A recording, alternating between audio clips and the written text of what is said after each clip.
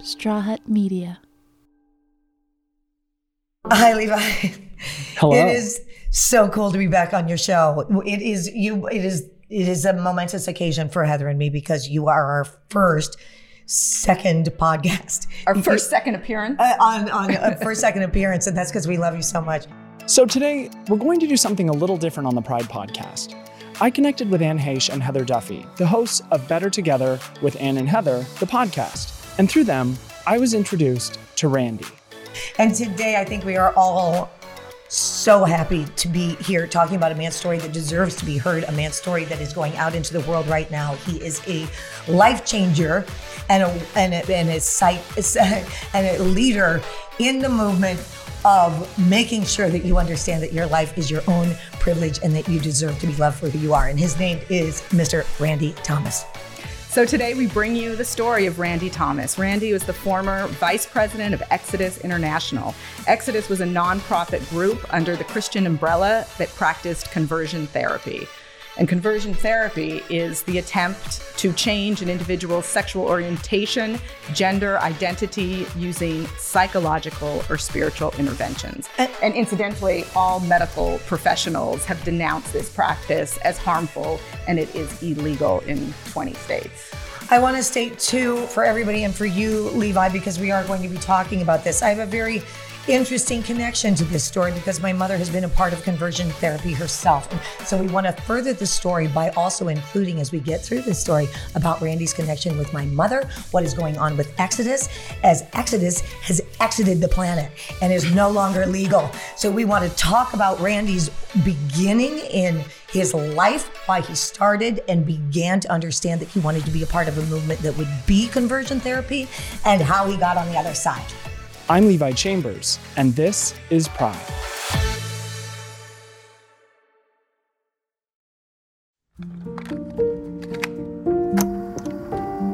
Well, a little bit about my story. I'm 53 years old, and I grew up the sensitive kid. While all the other kids were knocking each other around on the football field, I was arranging fall leaves by color, which one should do. I was a different kind of kid. I was called all kinds of names. I wondered what sissy was when I was 10 years old. I definitely knew I was gay when I realized I wanted to marry both Bo and Luke Duke.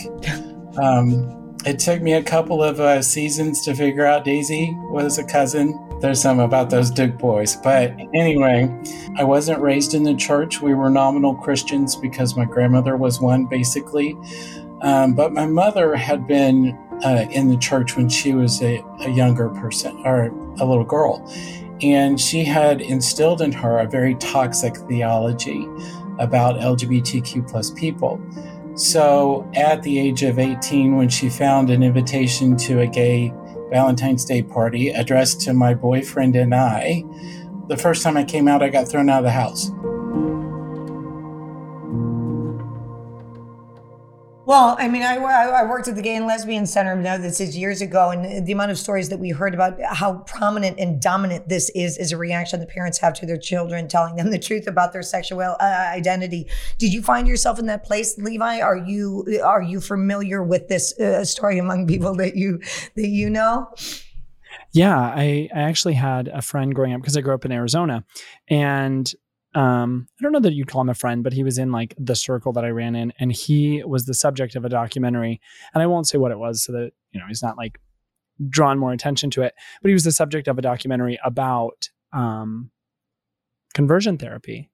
And so it's always been something that I've been aware of. I think I became more aware of it as I became more like entrenched in the LGBTQ plus community, specifically more entrenched in LGBTQ plus media, because it's such a huge topic of conversation, especially today, as states, like you mentioned, are making it illegal while it's still going on, or it's kind of like going on under the radar. And I feel like it's one of those things that everyone's ready for it to be like something way in the past that you just like kind of remember, or some people barely remember, and it's a figment of our imagination at some point, while it's still obviously going on. And a lot of people are being subjected to all of the horrendous treatments that are considered therapy in that setting.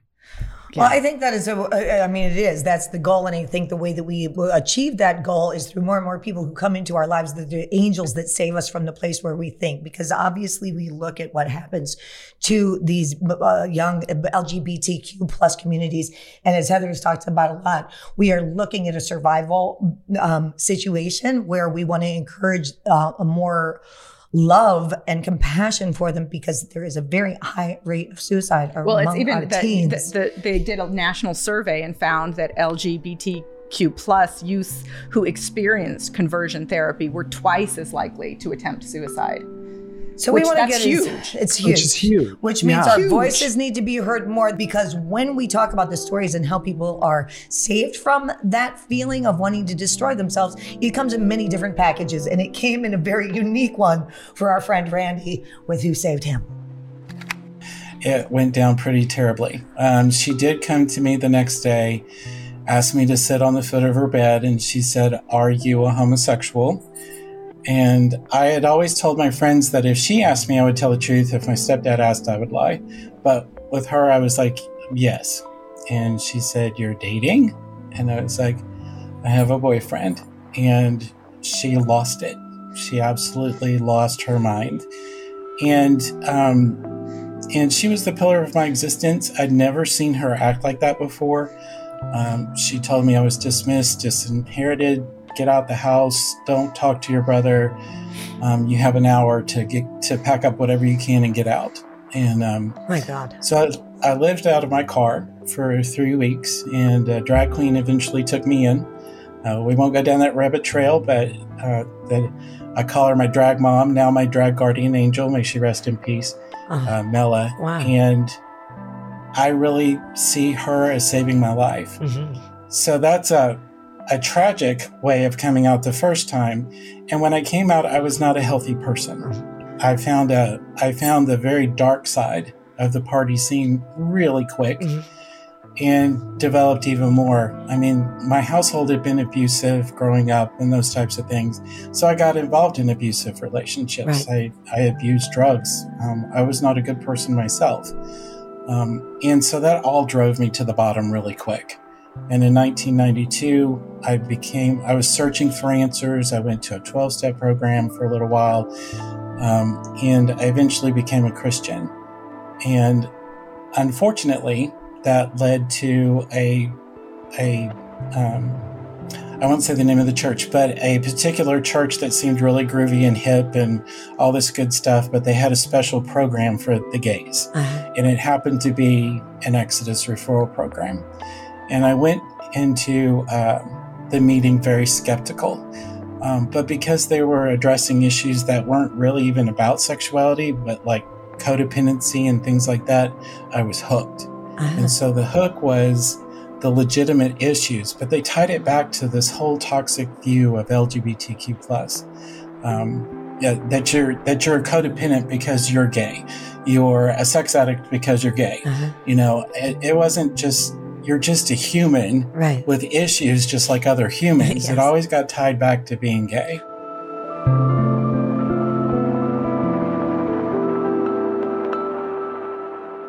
So the church and the church group become in kind of instant addiction, because you're being seen and you are feeling, even though people are telling you you're not normal, you're surrounded by people who are like you, so it feels more normal than where you've been before. Well, I couldn't help but think they had all of these kids assembled. If only they had them all together, because all of a sudden you recognize, like you said, you recognize yourself and others. But if they'd only assembled them for good and support and love, here you are, which is who they really are, can you imagine the impact that would have had? Was this the first time you were able to kind of openly talk about your sexuality? Yes. And that's a very good observation, because that was one of the other hooks. It's the first time I felt safe to really communicate my heart. Absolutely. I think one of the saddest things about what we just heard is that very common path of coming out to family and thinking like, maybe this is going to be okay. My mom's going to react a certain way, even though maybe she has some sort of, beliefs that I know about. I think she's going to react okay because she loves me. Yes. And that getting kicked out, then you live in your car, and then someone adopts you in some capacity and tries to help and kind of nurture you along. And then in his story in particular, he's falling into like a partying scene. But I feel like that's a very common story that you hear from people who maybe not experienced conversion therapy, but that negative coming out story. It's why when really young people reach out like to the podcast on Instagram or, send an email and say like, hey, I'm 15. I really want to come out. My family's going to freak out and I don't know if they're going to kick me out. There is some level of giving people advice like, unless you have a really great game plan for how you're going to handle that, if you're under 18, that can be so scary. I mean, I suppose he was lucky enough that he had a car to live in, as scary as that is, but so many people don't. And then they end up living on the streets, experiencing homelessness at a really young age. And of course that turns into all sorts of things, ways to make money that they may not have, thought about themselves doing before finding themselves in that position. But it is such a common story and so sad, right? But it's not easy also to go into a place, of course, where you're hurting. And this is, of course, where the churches open their doors to these kids who do not have the safety. And I think we can listen a little bit more to Randy and the truths of what happens once you are in a system that opens their doors to you and it feels like love, but it sure ain't. And this might be called the word manipulation. Yeah, the group that I was involved in really disarmed me because I was expecting the Bible thumping, blue hair, you're going to hell kind of manipulation, and they didn't do any of that. The way they hooked and manipulated me into the group was the very first night I went, they didn't even talk about homosexuality, they talked about emotional dependency. And that topic just nailed me. I mean, right here, because that was my core. That was how I related to people. So it hit me where I was living. And I'd never heard that. And it really did help me as far as the emotional dependency was concerned. But the problem is that they were infusing that stigma and that toxic theology within all of it. So while I was getting these morsels of life-giving insight on emotional dependency, I was being taught to kill myself metaphorically and because I was gay. And so it was a weird mix. A weird mix.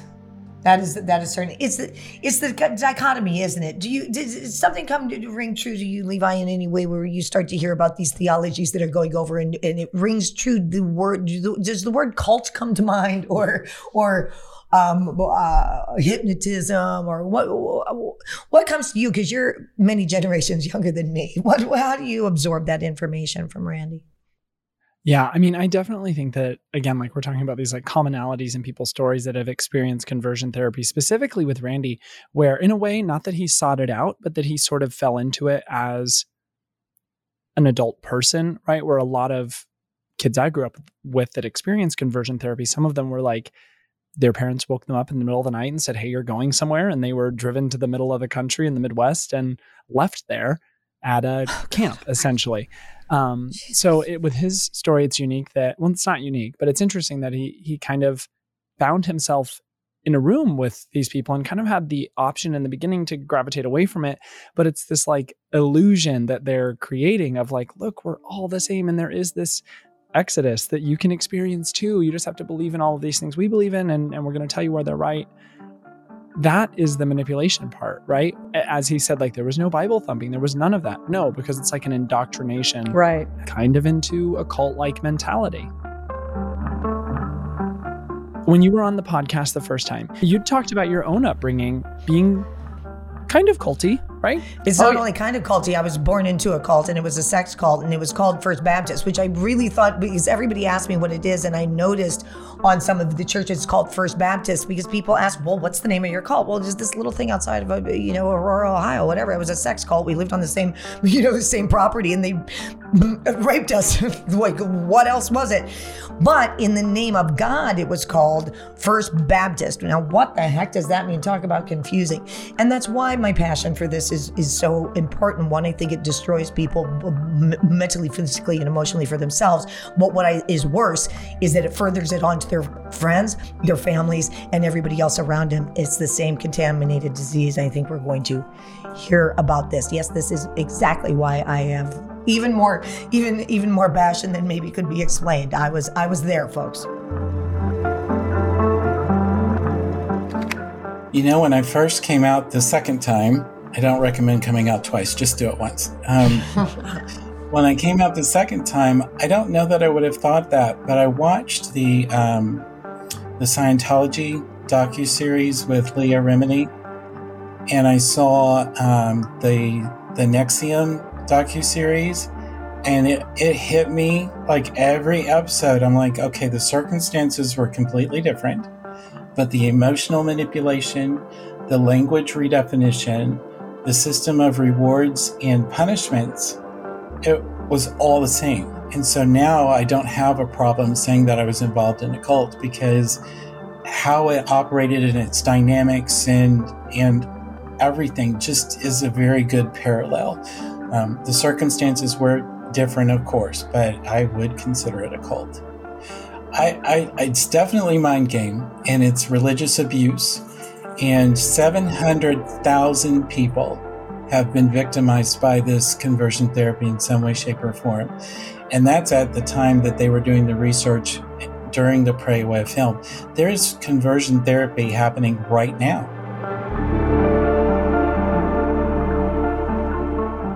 Hmm. 700,000. I just hadn't heard that term before, religious abuse, and I felt like it was a very bold thing for him to say. Now, maybe I'm naive and this is a phrase that gets bounced around a lot, but I hadn't heard it, and it makes so much sense to me. That's what it is. You're taking God and you're replacing this God with whatever you want to say to these kids who are vulnerable, and basically decoding the truth out of them and presenting them with a lie that they're not who they are, and they don't deserve to be, and they're not loved for it. Yeah. No, I don't know that I had heard that term before, but I immediately knew what it meant. Do you know what I mean? Like one of those phrases that you're like, oh, I get this. I know exactly what he's talking about.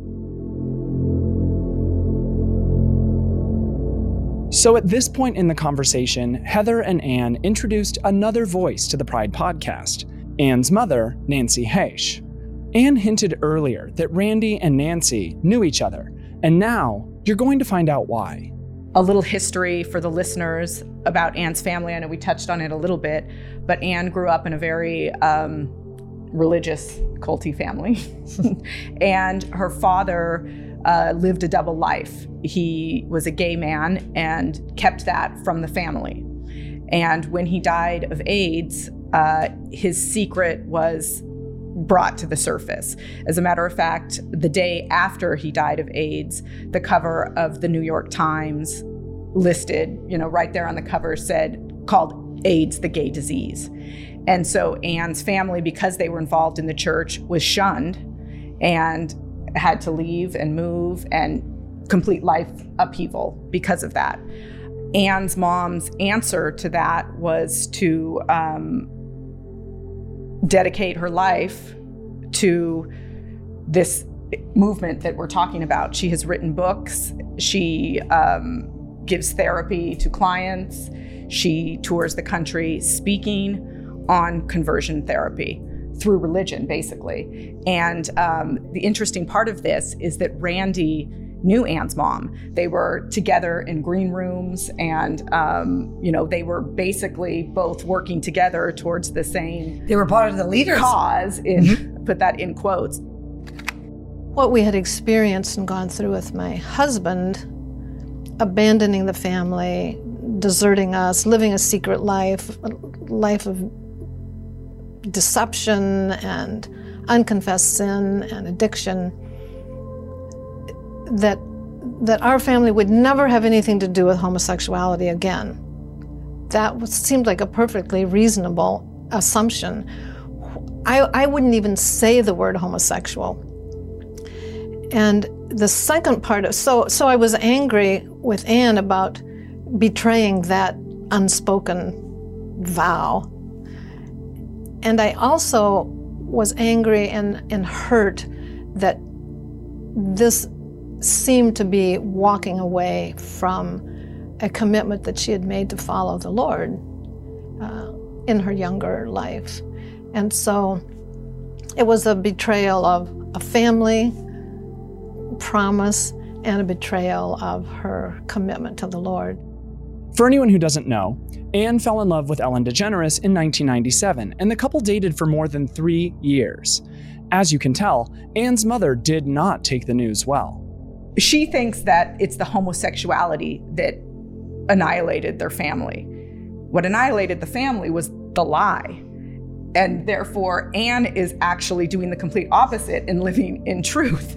That's why I call most things that I was raised with the flip side. You know, things are labeled a lot. The thing that is the lie is buried, and the things that are labeled are such bullshit you can't even believe. What I found funny about listening to that just then was Anne betrayed an unspoken truth. That is an oxymoron, folks. You cannot, this is one of the things that's so important to me about defining. There are no assumptions, especially within a family, especially within trauma and drama and lies versus truth. You must be able to come to an agreement of understanding what it is that's the agreement before you can betray it. That's just step one in communication.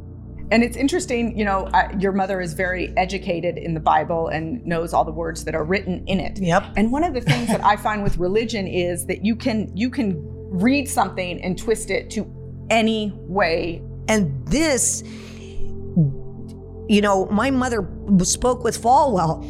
This lie that it permeates and destroys what it is that is the truth, is the disease that I believe is what we're trying to eradicate right now in our culture, if we can. But that's the first time I ever heard, or by the way, that's the first time I ever heard that full clip.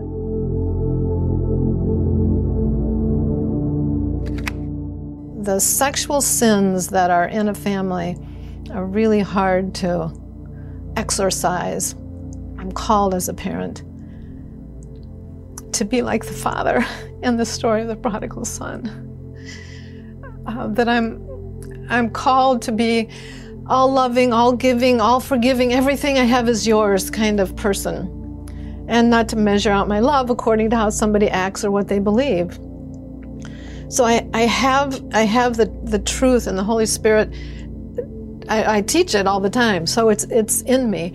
And can I practice it in the moment? It's very hard, and I don't have to live it right now. And so I'm aware that when I talk to parents or spouses or siblings or children who have just heard the news, that I have no unrealistic expectation that they can say, oh, I'm all loving, all giving, all forgiving, everything I have is yours. Another thing I teach is from 2 Corinthians, that the verse 2 Corinthians 5:19, that God is in the world reconciling the world. God is reconciling the world to himself in Christ, not counting people's sins against them. And he has given to us the ministry of reconciliation. So can I jump right into, okay, I'm not going to hold that sin against you? No, I couldn't do that right away. I just know I couldn't.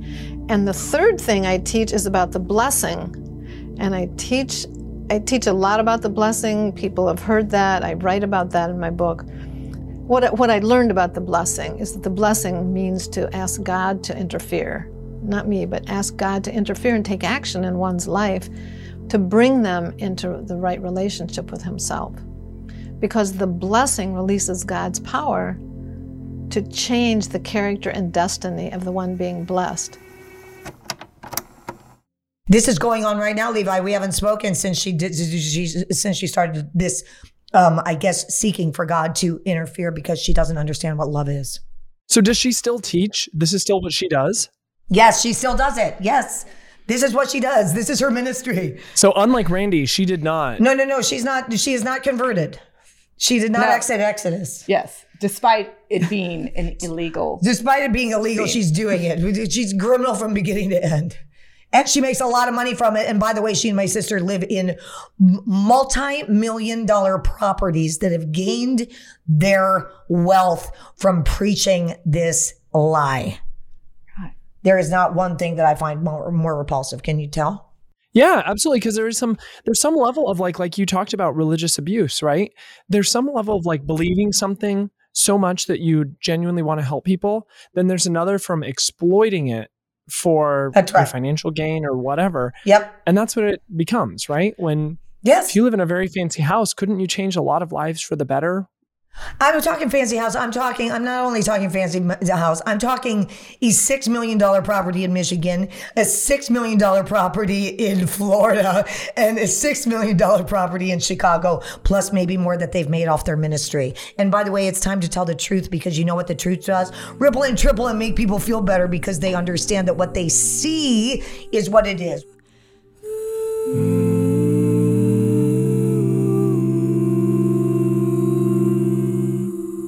I want a little bit from Heather, because you're friends with Anna's, more than not better together with Anna and Heather, none of that, but you're friends, right? So you see I guess you'd say the repercussions of people behaving that way, or using religion and faith as this weapon, right? Because you see it directly with your friend. Well, I first of all, forget everything. As a mother, when I see what Anne's mom has done to her, when I see how Randy's mom reacted to him, it breaks my heart. And I don't understand on any level how a mother could turn her back on her child. And for me, that is just the paramount thing that if all of these parents had supported their children in a different way, the world would be a better place. I think that oftentimes you wonder, what is the most important thing you can do to contribute to the world?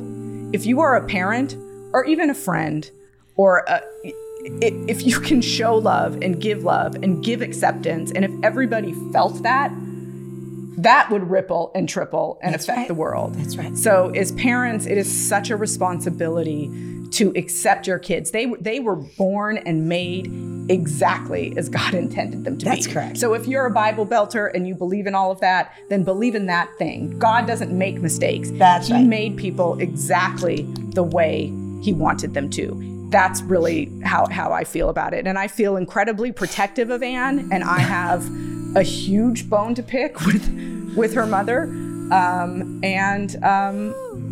It's a sad story, but I like sharing these stories of people who have come out of it okay.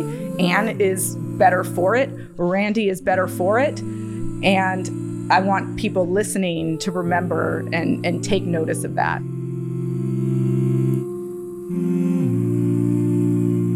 When we come back, the fall of Exodus International.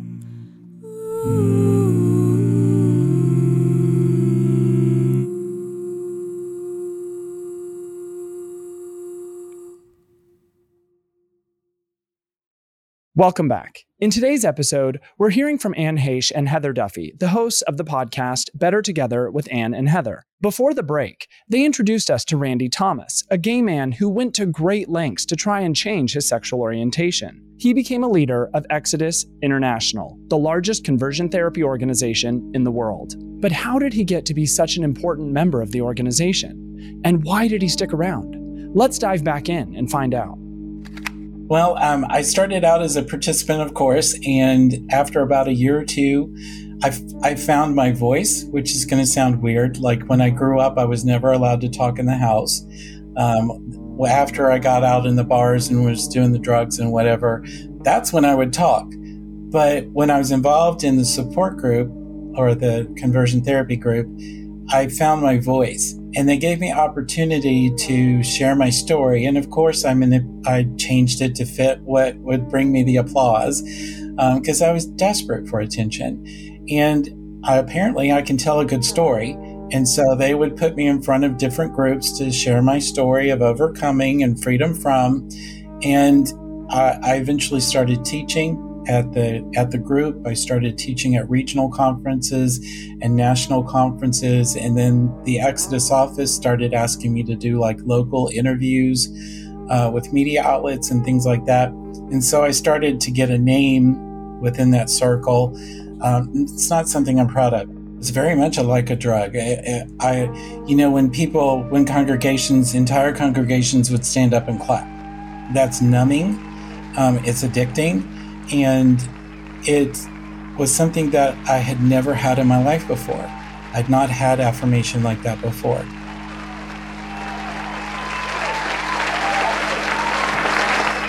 Eventually, I was always a true believer. I never had a moment where I was standing on a stage going, I don't believe this. But I was always a true believer. And I think that conviction and the ability to tell a good story is what propelled me into the regional conferences and then the national conferences, and eventually joining the staff here in Orlando. That's why I moved here, to join the Exodus staff here. And so it was very much a numbing effect, a very addicting effect, but it was also killing me slowly. When I first moved down here and joined the Exodus staff, I think I made like $24,000 a year, and which was very low at the time. But as I got promotions and things like that, I made a decent salary, and I don't mind my saying, because people ask all the time.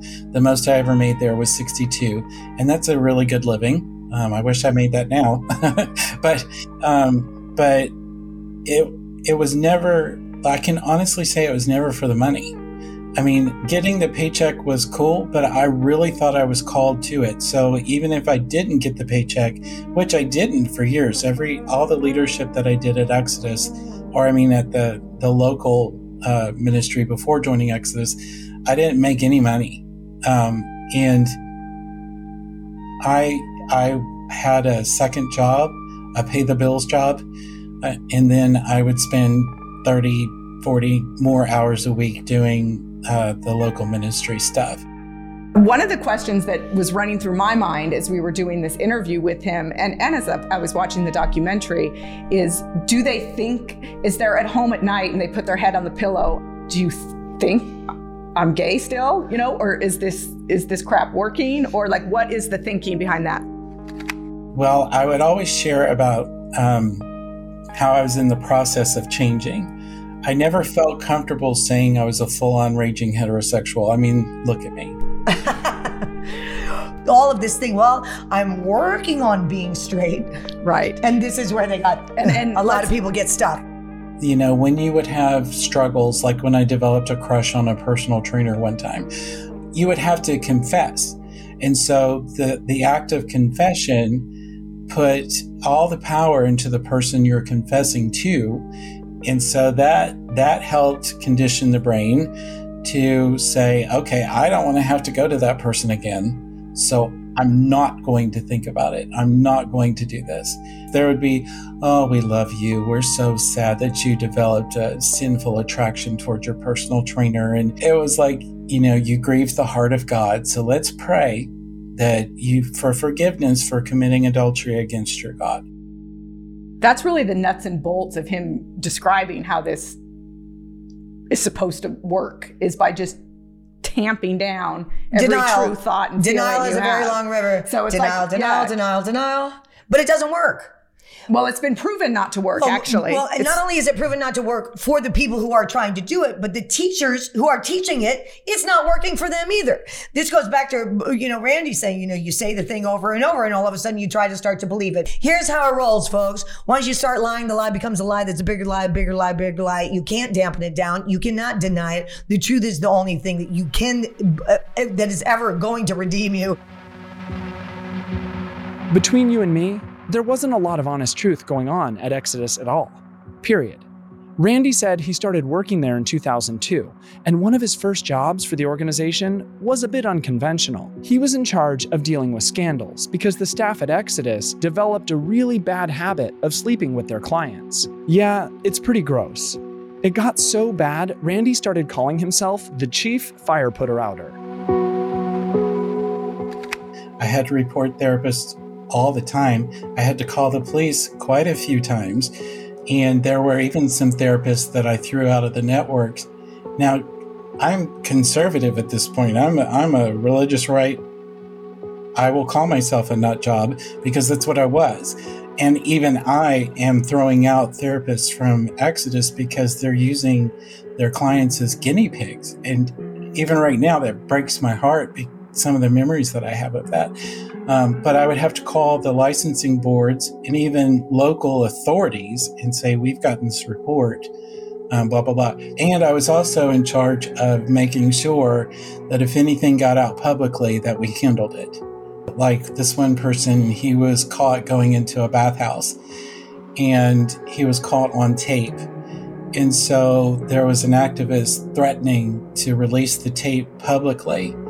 And this guy was freaking out. And so I did crisis management. I basically guided him through, do not say anything, do not do this, blah, blah, blah.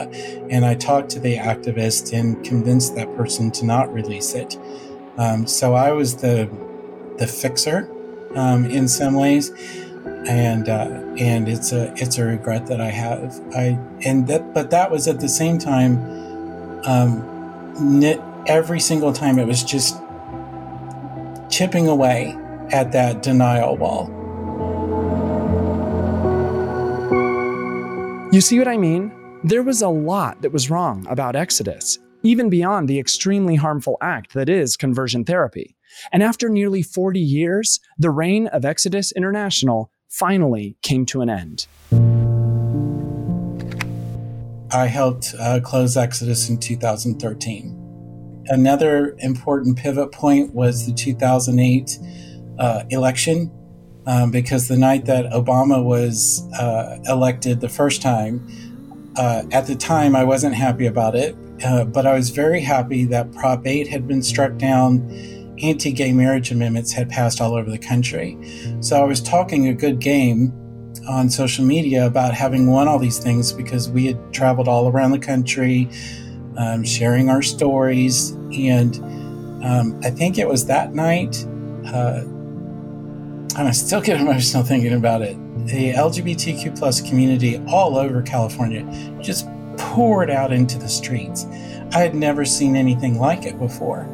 And they were showing scenes on the TV, and I would see these couples just mourning and wailing and grieving, and the anger and that still small voice. I'm still a spiritual person. There was a small voice inside of me as I watched, and I got goosebumps everywhere. And I said, how could I have done that to my own people?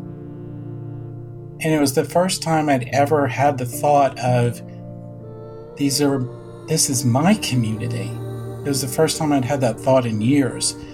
And it broke my heart, and I just cried and cried for the rest of the night. And it speaks to the power of when you humanize an issue, it defeats stigma. When you get out there and you speak your truth and you show the truth and you stand up for the truth bravely, which every person who went into the streets that night did, that is the power to change hearts and minds. That's really tough to listen to. And I mean, just so intense, right? Yes. And I feel like it's something that other than documentaries, no one really has like a thought of like, oh, this is what conversion therapy looks like, right? It's one of those things that you don't really see it. It's not like they have websites where they're like, here's all the things we do. I mean, they may, but it's so firsthand to know what it's like.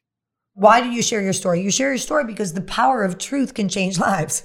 It's as simple as that. Like and truth is more powerful because it's an addition, and negativity is a negative. That's why I'm always talking about positives and negatives. If you add to the truth, you can change people's lives. And that's what you're doing, Levi. And as much as humanly possible is what Randy is doing. And what I want to also just take a moment to understand. The risk that it takes for these people to be coming out and talking and speaking out. I mean, we've heard people do it with Scientology. This is now being done on Pray Away. The voices like Randy Thomas's who are saying, I was the head of this industry. I was the head of telling people to lie to themselves and others about who they are. That takes strength. And that is the strength of love. And the importance of love is raining down through exactly what you're talking about. The people who made the documentary, the commitment to making the documentary, and the voices who are able to say, I used to do this, but I have changed my heart.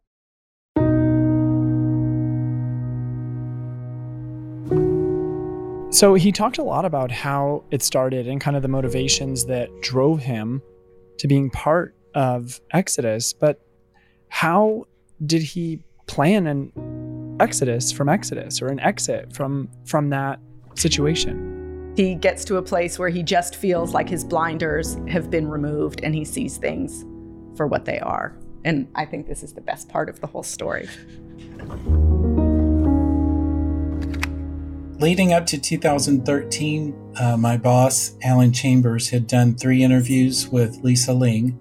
And in those interviews, he was confronted and asked really important questions. And he confessed that he believed that if a gay person said that they believed in Jesus, that they would be in heaven with us.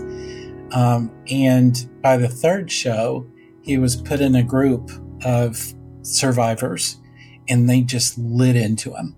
And it really broke his heart. But because he had participated in those programs and he had softened his stance as far as you can be gay and Christian, it caused a civil war within Exodus. We had over 200 agencies. And if you've ever heard of really terrible denominational splits, this was the nonprofit version of that. It was one of the most excruciating things I've ever been through, watching people that I had loved and respected turn on a dime. And so in 2012, I was tasked with, because we were losing supporters, we were losing member agencies. We didn't really know what our messaging was anymore, because we had determined that people weren't really changing. And people didn't want to give to an organization that didn't know what it was doing. And so as the vice president at the time, I was already determining whether we should close or rebrand or what. But unfortunately, on January 28th, I got a phone call that my friend Michael, who I had known since 1992, actually 1990, had committed suicide. And and the reason why he did is because he thought that God was punishing him for being in a gay relationship. Some terrible things had happened in that relationship that was very unhealthy and wrong. But because of the ideology that we both ascribed to, that I was promoting, he felt like God was punishing him. And that ideology, that conversion therapy ideology, led my friend, who was a Mensa member, who was one of the most funny, smart, beautiful men I've ever met in my life, led him to think that he had to commit suicide because God was punishing him. And so when I got that call, if you can imagine blinders, gone. And I was just like, this was Michael. I wish I'd listened to the stories that had come to me before, where people had told me similar stories, but I didn't. It took Michael. I could not excuse it away. I could not go into denial. I could not numb it. I could not comfort myself out of it. It forced me to take the most fearless moral inventory I've ever taken in my life, and it crushed me. And I realized that I'm going to do this report for Exodus because it's already a decision on whether to close it or not. And when Michael did this, I told my boss, I said, Exodus has failed its mission. Nobody's changing. And not only that, it is a tool of death and destruction, and it murdered my friend. So whether the board takes this report and chooses to close Exodus or not, I'm leaving. And he said, I've already come to the same conclusions. I want you in that meeting.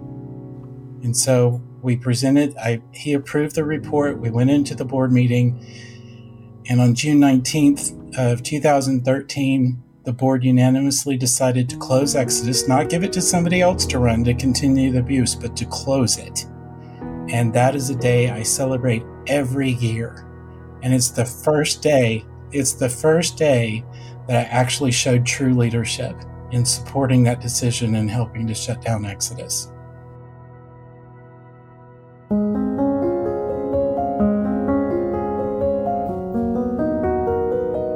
I fully believe that there will be young people, teenagers, young adults, parents.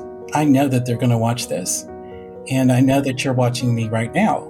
And what I would say is that I know in your heart of hearts, you want to have permission to love your LGBTQ plus child in a way that's life-giving.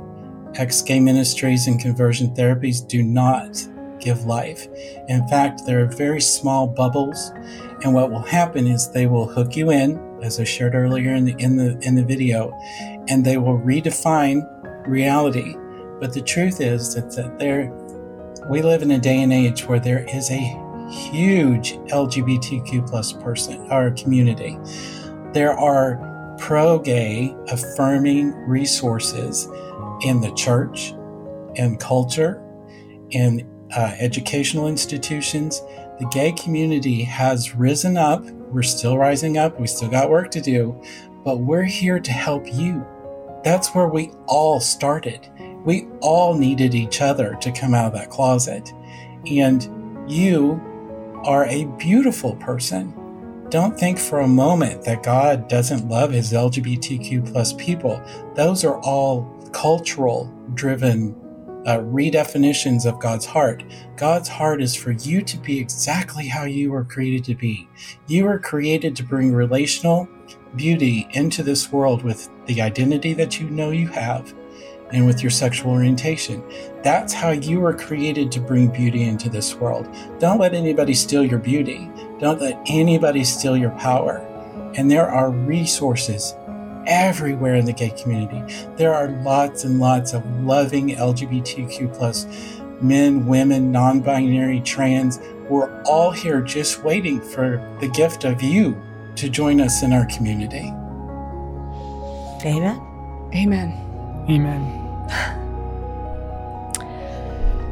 I loved that.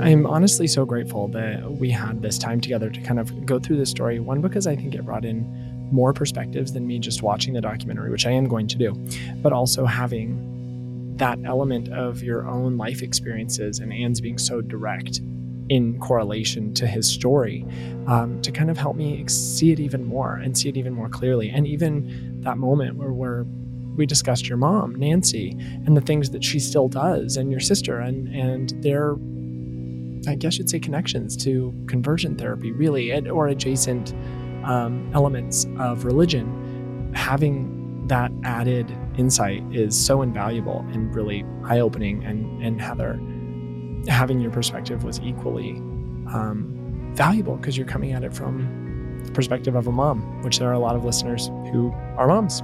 Well, we can't thank you enough for having us on. I think one of the things that we've dedicated ourselves to is saying, let's be a part of a community for healing, love, and living in kindness. And we keep growing in our tribe, and together we are better.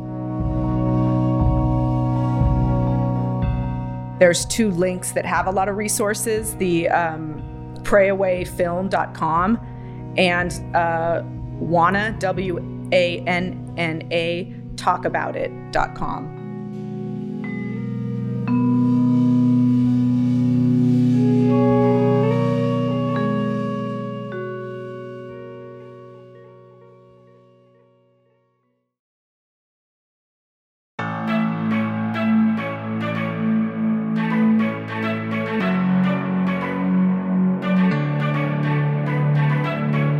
Pride is a production of Straw Hut Media. If you like the show, leave us a rating and a review on Apple Podcasts, Spotify, or wherever you listen to podcasts. Be sure to follow us on Instagram, Facebook, and Twitter @Pride, and tune in weekly for new episodes featuring great stories from amazing queer people. If you'd like to connect with me, you can follow me everywhere @Levi Chambers. Pride is produced by me, Levi Chambers, Maggie Bowles, Ryan Tillotson, and Caitlin McDaniel. Edited by Silvana Alcala and Daniel Ferreira. Sound mixing by Silvana Alcala.